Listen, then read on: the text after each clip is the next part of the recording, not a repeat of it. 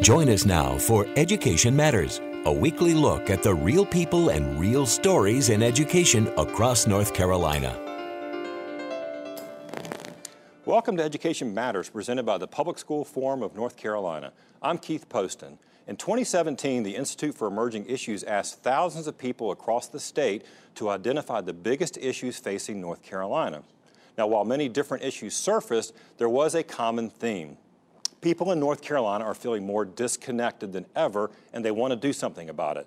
So IEI launched a 3-year initiative called ReConnect North Carolina, and we're lucky to have the Emerging Issues Institute's director, Leslie Boney, with us today to talk about what they've done and what they've learned so far. And then later in the show, our guest is the Wake County School Board member, Keith Sutton, who has some news that he wants to share with us about his future plans. Before we tackle our main topics, we open with Edlines, our quick scan of education headlines across North Carolina and the U.S. North Carolina used to receive a 10% salary increase for achieving master's degrees, the teachers did. The state legislature eliminated that in 2013. Now there's a new bill with bipartisan support to bring it back, at least for some teachers. Senate Bill 28 would restore master's pay for teachers as long as they get their degree in a subject that they're teaching. Restoring extra pay for advanced degrees was among the messages from the thousands of educators who marched in Raleigh last May. A small private Christian school in Halifax County has been given the green light by the State Board of Education to convert to a charter school. The vote means that Hobgood Academy would receive more than $2 million a year in state funds, up from the $37,800 a year it gets now through the state's private school voucher program. Now, Hobgood Academy was one of the dozens of private academies that sprang up in the state after the courts ended school segregation. Hobgood has historically enrolled about 95% white students in a county that's only about 40% white. School leaders say they need the money that comes from being a charter school to remain viable. Finally, a school safety commission created by Governor Roy Cooper following last year's school shooting in Parkland, the anniversary is actually this week, is recommending that every school in North Carolina have an armed police officer or school resource officer on campus. The report says that if permanent funding isn't deemed viable, then the state should push the issue in elementary schools first. Remember, you can visit the Public School Forum's website at ncforum.org, click on Education Matters, and read more about each of these headlines as well as the other topics we cover each week.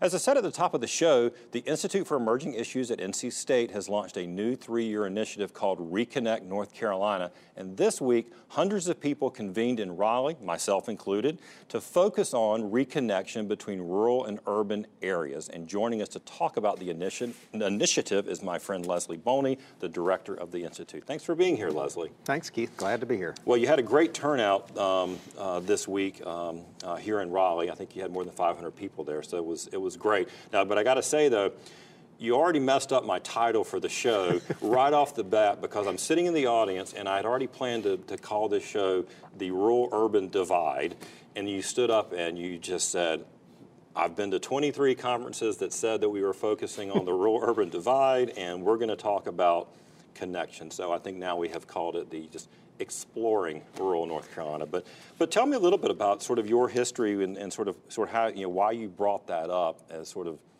I mean, you've been going to a lot of conferences around this topic. So sort of what's the background on that? Yeah, as you said, there are a lot of people who talk about the rural-urban divide, and it's not that there are not differences between rural North Carolina and urban North Carolina, but we know that there are some urban areas that are struggling, there are some rural areas that are succeeding, and more importantly, we know that the success of North Carolina over the long term is going to depend on the connections between rural and urban North Carolina. So during the conference, we acknowledged there are differences, but we also acknowledged and tried to celebrate some places that are really coming together and saying we are interdependent. We are better when we work together. Well, what I liked about it, when you guys, I guess you through email and also just personal conversations, asking people about the issues, just the fact that both rural and urban North Carolinians identified it as a problem is in of itself a positive thing, right? Because it's not like one of them say, yeah, there's a division there, but it's cool. We're not really that concerned about it. So I guess that's something to build on. Well, if you think about it, urban areas are highly dependent on rural areas for their workforce. On our website, you can see a listing of commuting patterns for each of the counties in North Carolina. And for example, in Charlotte, every day 52% of their workforce comes from somewhere outside of Mecklenburg County. And in Durham, it's more than 50% of their workforce comes from somewhere outside Durham County.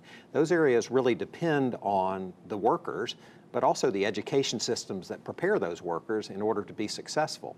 And meanwhile, rural communities, you think maybe they empty out every day and people drive to the urban areas, but a lot of people from urban areas are commuting out. More than half the people in Durham County are going somewhere else to work. Right. Well, you know, one thing that also you mentioned and some other speakers did too, and we do that with the Public School Forum, we talk a lot about school finance. You really also can't look at any county, even though 80 of our 100 counties are, you know, classified as rural. The ones that aren't rural are also rural in some areas, and they have some of the same problem. I mean, right here in Wake County, where we filmed the show, Mecklenburg County, there are parts that I would still consider rural, and there certainly are areas that are poor. There are certainly ones that have the same economic development challenges, that have the same, you know, opioid crisis issues that are going on. They have the same educational opportunity issues. So that's another thing I think that it was a takeaway for me from your conference this week, is that there's no sort of one monolithic rural person or urban person or rural county or urban county. We tried to hit all those issues. Transportation is interdependent. Opioid reduction, there are ideas that both rural and urban areas can come up with together. Economic development, workforce development, cultural resources, all those things are interdependent. They're really important to rural areas and urban areas. There was a quote, when I started work on this a long time ago, there was this thing called the Rural Prosperity Task Force. And one of our task force members, Tom Lambeth, who you know, had this that summarized the whole issue. He said, if there's a hole in one end of the boat, it doesn't matter what end you're sitting in. Yeah, yeah. You know what, and it's a great quote, and I love Tom Lambeth, but here's one of the things that I guess the little bit of the skeptic or the cynic in me also says, we've been saying that for 30 years, that North Carolina can't exist and prosper and succeed as two North Carolinas, yet I don't know, sometimes I don't feel like that they're words, but that we're really not ready to do the work that needs to be done. I mean, Eastern North Carolina is, you know, if you were to cut, you know, North Carolina down I-95 and make, you know, that part of the state the 51st state of the country, it would be the poorest state in the country and the most unhealthy state in the country. But that's been like that for 2 decades. I think there are two ways of getting at that. The first is to recognize that if you have a rural area that's not succeeding, that hurts an urban area. That you really don't have the workforce that you need if your education systems, for example, don't work as well in rural areas. Urban areas are not going to get what they need. So that's it's in your mutual self-interest to care about it. The other thing we tried to do in the forum, though, was to try to lift up examples of places that are actually doing it. Right. So it's one thing to talk about the theory of it. What we tried to do was lift up 5 places that are doing the work of recognizing how economic development systems, workforce development systems, food systems, and education systems come together for mutual benefit. So we're trying to lift up not just the theory, but the reality of places that are proving that this actually works. Well, that's what I wanted to ask you, because, I mean, we can talk about the problems, but what are the solutions? I mean, you had written another piece recently that was excellent about, you kind of identified some things that you thought, you know, what were some common things that might sort of bring us together? It was around the issues like, you know, businesses need talent and workers. You know, tell me a little bit about that. What is your thought on those things that could truly make make us recognize and, I don't know, take advantage of the opportunity to work together?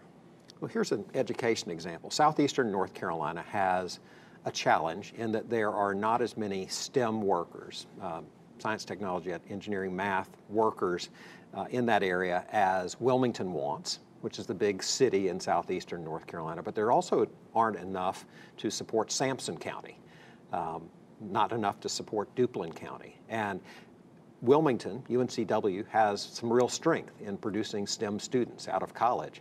But the recognition is that it's not just the universities that have a responsibility for STEM students. It's James Sprunt Community College. It's Sampson County schools that have that responsibility. So those folks are coming together under a program called STEM Scenic, STEM Southeastern North Carolina, and saying, okay, what does it look like from middle school to high school to community college to universities to get someone to be convinced that STEM could be a discipline, that a set of disciplines that they could be interested in. You mentioned the community college. I mean, we had Peter Hans on a few weeks ago. I mean, the community colleges are really a critical part of this, right? The university system, I mean, we're so blessed in this state. I mean, they are really, between those two, the state universities, and I don't want to, leave out the private colleges too.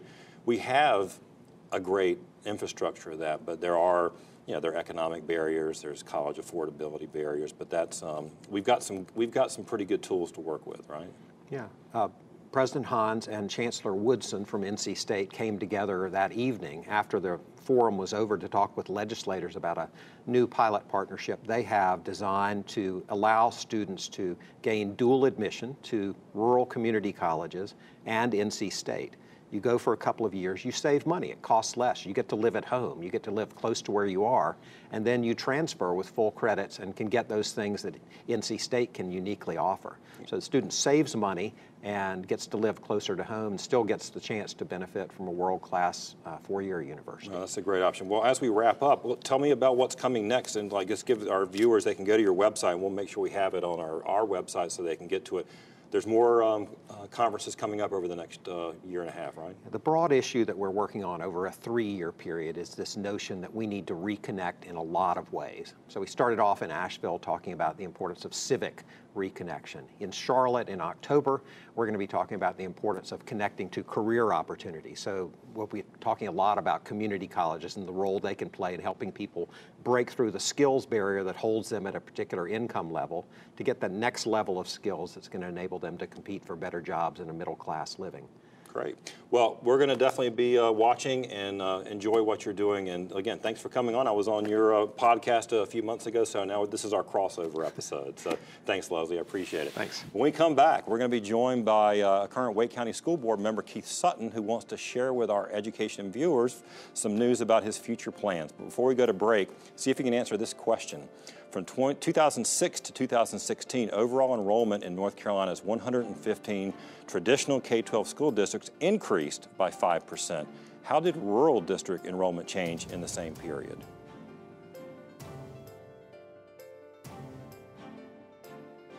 Education Matters is brought to you each week in part by Paragon Bank, serving others, enriching lives.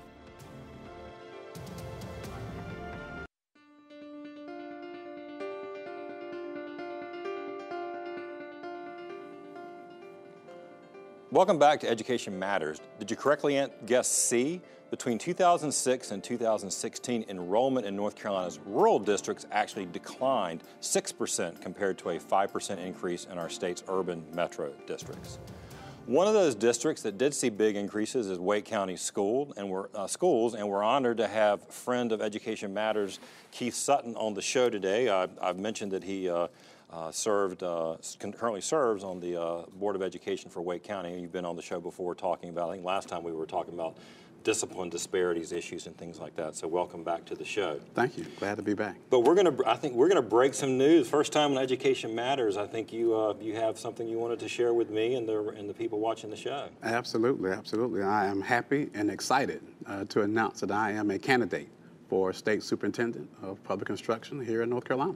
So you're going to be, you are a Democrat. So right now you would be entering the Democratic primary, which is slated for March of 2020, which is why we are, I mean, believe it or not, just a little over a year away. So, and at this point, I guess we don't know exactly who, whether State Superintendent Mark Johnson will run for re-election or who that will, but you'll be already a fairly crowded field. So let me ask you, and I do want to get some biographical information about you. Obviously, you're not here as a Wake County School Board member. I mean, you're an education consultant. You spent some time, you worked for Best NC. You've got 20 years of experience. I mean, I got to know of you, in a lot of your sort of social justice and public service roles with the North Carolina NAACP, the Triangle Urban League. I mean, that's kind of been for me, how I see your passion and things that you've been working on. But my first question to you is what I think every candidate needs to answer: why do you want to be State Superintendent of Public Instruction? Well, first of all, thank you for having me. I'm glad to be back on the show. I've been an advocate, as you mentioned, for years, working in minority communities, being a voice for those that don't have a voice. I worked as state director for the NAACP. I worked with the Triangle Urban League, started a National Urban League affiliate here and ran that for years. And so at that time, did a lot of advocacy work around education issues and policy issues. I've also done a lot of political and government work. I worked with Congresswoman Eva Clayton, helped her get reelected back in 1998. I worked on Governor Perdue's campaign, helped her become the first female governor of North Carolina. So I've worked at the intersection of education and policy, and that was how I got to the Wake County Board. At that time, we were embroiled in trying to make sure that we kept our schools healthy and balanced and used education policy to help improve schools and improve the community. Yeah, you actually joined, were elected to the school board in 2008, 2009 is when you joined. There was a little bit going on. There was a lot of discussion around, well, there was growth and there was a lot of reassignment. That was the thing that was really, my daughter was in the schools then. There was a lot of, angst about how much reassignment, but there was also some pride in the diversity of Wake County schools and had been held up as a model. And so you've kind of been through that back and forth and that's something that you share with me, some of your platform, and you definitely have talked about schools being a microcosm of society. And, it's just, this is, in some ways, it's been a depressing month when it comes to issues of race and issues of sort of where we are and where we're not yet. And you talked about underperforming schools. So talk to me a little bit about that whole notion of how do you serve every child, black, white, Latino? I think the state superintendent sits at the intersection of policy and our schools and education, and works with the State Board of Education and works with the General Assembly to implement education policies that best serve students, that best serve families, and that best serve communities. I think I have the experience. Being on the board in Wake County, the largest school district in the state, 16th largest in the country. I've been on the board almost 10 years, so I have that experience. I have the commitment. I believe that every child should come to school ready to learn. I think that every child can learn and be successful. I think that every community, whether rural or urban, should have good schools. And so I also believe, and I've also been a leader. I've served as chair of the Wake Board, vice chair, currently serve as vice chair. Now I've been president of the state caucus of black school board members.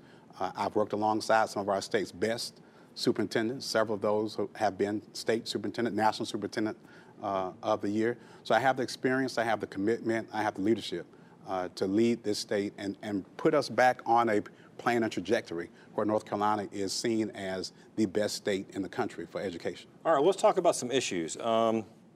Is our state doing enough and doing right by our teachers? We can do more. We need to continue raising the salary of our teachers. We need to do more to continue to elevate the profession of teachers. We need to pay principals more. Our principals and our teachers are the first and second biggest impact when it comes to student achievement and making sure that students, again, are ready to learn. So we can do more in that regard. We can do more to help some of our struggling schools, making sure that schools in urban communities, in Raleigh, in Charlotte, because we have a tax base, because we are an affluent county, those shouldn't be where our best schools are. We need to make sure that our schools in the northeast corner, in Northampton County, in Sampson County, in Bladen or Duplin County, in the western part of the state, those communities have strong schools just like our schools in urban communities. There's more that we can do around social emotional health and making sure that social emotional learning and making sure that all kids, again, are coming to school ready to learn regardless of and they're in a homeless situation, whether they have substance abuse issues or what have you, if they're hungry, if they don't have clothes on their back. We need to make sure that all kids are coming to school ready to learn. So there's more that we can do, particularly around our teachers, our administrators, and just conditions of our schools. Well, let me talk to you about another issue, school choice. Sitting here on the Wake County School Board, this is one of the fastest growing areas in terms of new charter schools. Just this week, 3 new charters were recommended by the Charter Advisory Board. They don't have to, the state board still has to approve them. That would draw lots of students from Wake County. These 3 schools are all run by for-profit charter companies. You got sort of, where do you come down on the issue of school choice and how that should fit into the landscape of public education in public schools? I think charters and school choice, they're part of the public school system. They're part of the education landscape. I think they're here to stay. But I think we can do more to level the playing field between charters and our traditional public schools. If the traditional public schools had the same level of flexibility that charters had, they could be. We've heard that from supers we've had on the show. Calendar flexibility, the fiscal length of flexibility, the day, hiring, and things like that. Sure. Our funding, the way that we fund charters, needs improvement. The charters often siphon funds from our traditional public schools. I think that our charters should get back to it. We need to make sure that our charters really are doing what the original intent of the charter bill was, and that was to make sure that charters were incubators of innovation and how we develop academic success and then scale up those innovations into the traditional public schools. All right, quickly for a last word, I mean, if you were to win the Democratic nomination, how would Keith Sutton be a different state superintendent than the current superintendent, Mark Johnson? What do you want to? I mean, I'm going to ask. I mean, if you're running, you got to think that if everything was cool, you'd be fine with the way things are. Why do you think you would be different? Well, one, I think that I'm a fighter. Again, I've got the experience, I've got the know-how, I've got the commitment to lead the 115 school districts that are here in North Carolina. The state superintendent sets the conditions for success.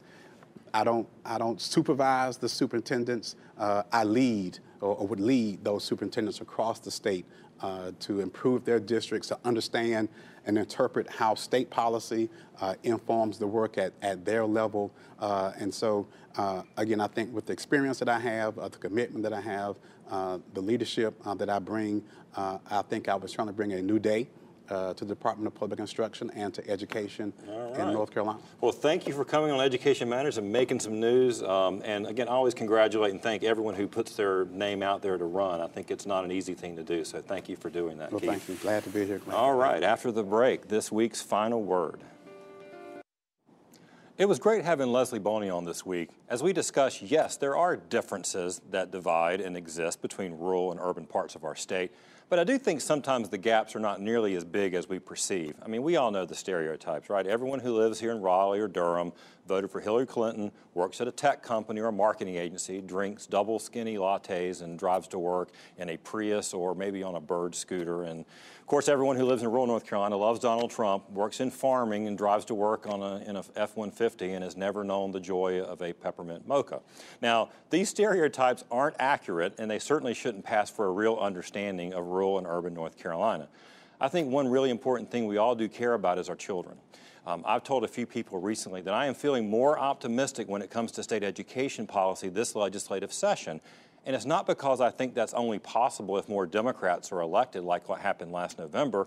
That's not true at all. I think there can be and should be a working majority that believes in public education, regardless of what party is in the majority. So while I admit to being pessimistic about the state of things at times, for now, I am planning on being an optimistic pessimist. So that's it for this week's show. Thanks for watching, and we'll see you next week.